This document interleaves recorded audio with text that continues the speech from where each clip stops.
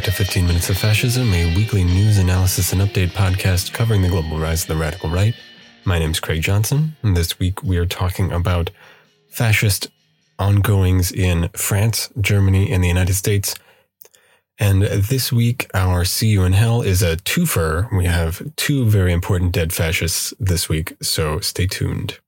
Updates on the right wing in Europe come from Germany and France. In Germany, this week was the anniversary of the Pegida movement, the Patriotic Europeans Against the Islamicization of the Occident, which is a ridiculous name for an incredibly nationalistic right-wing organization founded in the city of Dresden in Eastern Germany. They're a German far-right organization who opposed, well, basically what their name claims to oppose. They oppose Muslim immigration to Germany and to Europe in general. They're 6 years old and they're harbinger of a new kind of right-wing political power in Germany, especially Eastern Germany.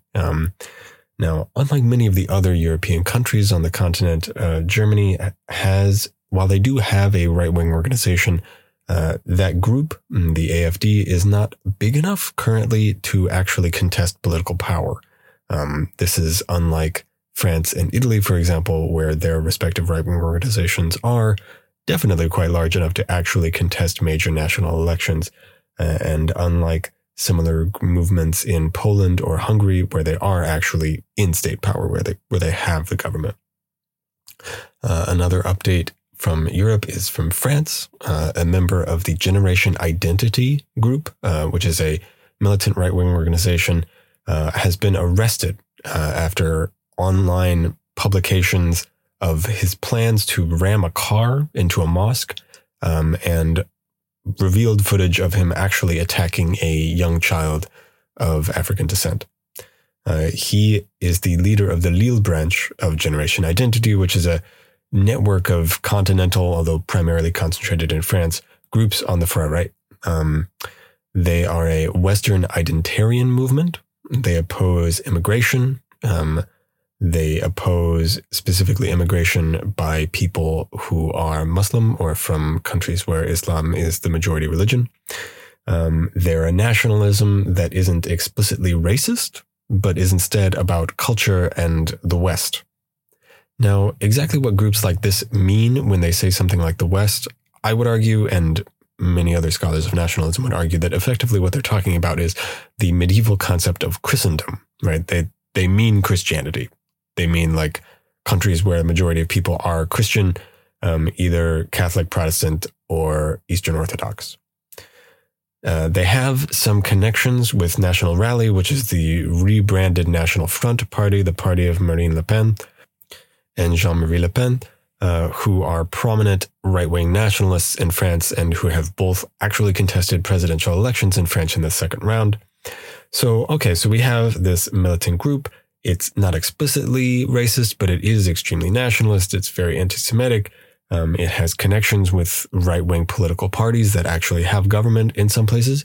Well, gee, that kind of sounds like the Proud Boys. This is precisely how you should be thinking about both of these groups. They're real fascist movements whose members do participate in violence, have plans to participate in violence, and who often aren't racist in a caricature Ku Klux Klan type way, but are racist in a structural way in the sense that they believe in a kind of nationalism that excludes many people of color by virtue of other identities or statuses that they may have, either legal immigration status or cultural or religious membership or class markers, things like that. In the United States, we have the continuing aftermath of the far-right rally in D.C., a rally that was relatively peaceful for what it could have certainly been. There were a series of stabbings, but as yet no reported deaths or even major ongoing impossible to heal injuries. As far as I know, please correct me if I'm wrong. Literally, please correct me if I'm wrong. What this is telling us is that the fascists are capable of taking space. They are capable of forming a sustained political presence in the public sphere. They can mobilize. and they have plans for the post-Trump era, despite all of their rhetoric about not conceding the election and all of that sort of thing. There are more rallies planned by similar groups, and some of them the same groups in many other cities. If you are in a major city in the United States, please pay attention to this kind of news. These people cannot be allowed to hold public space without contestation, or they and everybody else in the United States will learn that they are a normal, functional, and acceptable, in that they have been accepted, group in United States politics. Now, another group in United States politics that I have been talking about quite a bit in this podcast and that you have probably heard of elsewhere is the Boogaloo Boys. Now, the Boogaloo Boys, unlike the Proud Boys or Patriot Prayer or things like that, are a diffuse online network as opposed to an actual organization. Recently, the federal government has indicted one such person, a Boogaloo Boy, for selling printed materials, 3D printed materials, that will turn AR-type guns into machine guns. He's been indicted by the federal government. He was selling them online under, a code name. They were wall hangers, quote unquote, or some other crap. But of course, they were modifications for weapons. That's because the Boogaloo Boys revel in violence. They try to participate in violence. They try to incite violence between protesters and the police. They have been found responsible for several murders across the United States, primarily during the wave of Black Lives Matter protests earlier this summer. Additionally, in the United States, in terms of fascist news, the White House has appointed, again, a white supremacist to head a government body that deals with the Holocaust and other sort of atrocity commemoration. This person's name is Darren Beattie. He used to work for the White House previously, but was fired in 2018 because he was found to have attended a meeting that was also attended by white supremacist groups, by leaders of white supremacist groups. So he was fired. And then they hired him again to head a part of the White House that deals with Holocaust commemoration. It's just like transparently, sinisterly disgusting. It's insulting to anyone whose family or loved ones were killed by fascists in the Second World War or immediately before it. It's disgusting to people who are members of the groups that were targeted by those fascists, and it's disgusting to anyone in the world who mobilizes people in order to prevent those atrocities from happening again. Now, this is the sort of activity from the Trump administration that gives me pause in my usual take, which is that they're not quite as fascist as, many people pejoratively claim that they are. This is just, I honestly have no idea why you could possibly do such a thing. Rehire this person? It's insane. Words are failing me. And as promised, we have a 2-for-1 in See You in Hell this week, both of them from Spain and both of them dealing with the Spanish Civil War. The first is José Antonio Primo de la Rivera, who was a sort of intellectual dilettante poet and fascist organizer. He was the son of his father, Miguel Primo de la Rivera, who is Spain's first 20th century dictator. He was the founder of the Falange political party in Spain, and was also elected to the Cortes, the Spanish legislature at the time, under a right-wing political umbrella.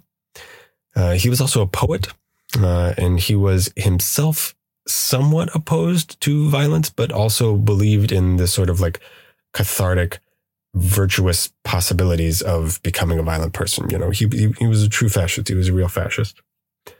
José Antonio, as he's typically referred to, was imprisoned for the military insurrection that began the Spanish Civil War, and was tried partly for his responsibility for it, and also for the possession of a firearm, which was illegal under the Spanish Republic. He was found guilty and killed by a firing squad in 1936 at the very beginning of the Spanish Civil War, which is why he doesn't play a part in the rest of Spanish history, except as a martyr. The other fascist who died this day in history in Spanish fascism is none other than Francisco Franco, caudillo and general, the leader of Spain after his victory in the Spanish Civil War. He had an early military career in Spain's colonial possessions in Africa. He was sort of relegated out to the Canary Isles, which is, sort of like sent out to purgatory by the Spanish Republican government, where he then sort of reluctantly joined the coup/civil war after its initial failure to immediately capture Madrid. So he initially stayed out of the war, but then joined it and benefited from the fact that much of the other nationalist leaders, José Antonio among them, and also several other military leaders, died throughout the war, leaving him as the undisputed leader of the nationalist right-wing military and monarchist coalition that achieved victory in the Spanish Civil War. After the war, he made Spain into a one-party state. Which party did he choose? He chose the Falange, the party that José Antonio founded. The Spanish Phalange is how they're typically referred to in English. The Civil War and later repressions under Franco killed a still unknown number of people, although we do know that number is somewhere in the hundreds of thousands, if we count political prisoners, people who died in colonial possessions, things like that. Now, after the Civil War, Spain maintained an official neutrality in World War II, although Franco did kind of want to join the war, but Adolf Hitler didn't want him to because he didn't want to make the concessions that Franco wanted. It's a complicated story. It's a different story. So Spain officially stayed out of the war and remained famously neutral along with Portugal, despite the fact that they were both fascist parties, or at least quasi-fascist governments. Over time, the fascistic nature of Spain's government, which was already questionable in the Civil War. Franco himself was not necessarily a fascist. He was a nationalist authoritarian. The sort of fascistic elements waned increasingly as time went on throughout the 1950s after the defeat of fascism in Italy and Germany. And there was a transition to a more stable right-wing nationalist authoritarianism throughout the mid-century. Eventually, rapprochement with the United States and other liberal countries through the 1950s and 60s, economic liberalization, and finally, Spain returns to democratic rule in the 1970s. This worked in part because of Franco's fulfillment of his promise to transform Spain back into a constitutional monarchy, which is what it had been before the republic that he took part in overthrowing back in the 1930s. Spain today is still that same constitutional monarchy ruled by the son of Juan Carlos I, who was the king that Franco allowed to take the throne. Franco himself, of course, did not live to see this. He entered a coma in 1975 and had the plug pulled on him by his family as per his wishes on this day in history, 1975. Officially, he died 1 minute after midnight on November the 20th, obviously in order to make his death date exactly the same as José Antonio. José Antonio was killed by firing squad this day in history, November 20th, 1936. And Francisco Franco died this day in history, 1975. So to both José Antonio and Franco, we'll see you in hell. All right, that was 15 Minutes of Fascism, a weekly news analysis podcast updating you on the global rise of the radical right. I'm Craig Johnson. I'd like to thank Sleepy Kitty Arts and Sleepy Kitty Music for our graphics and intro and outro music. And I will talk to you next week.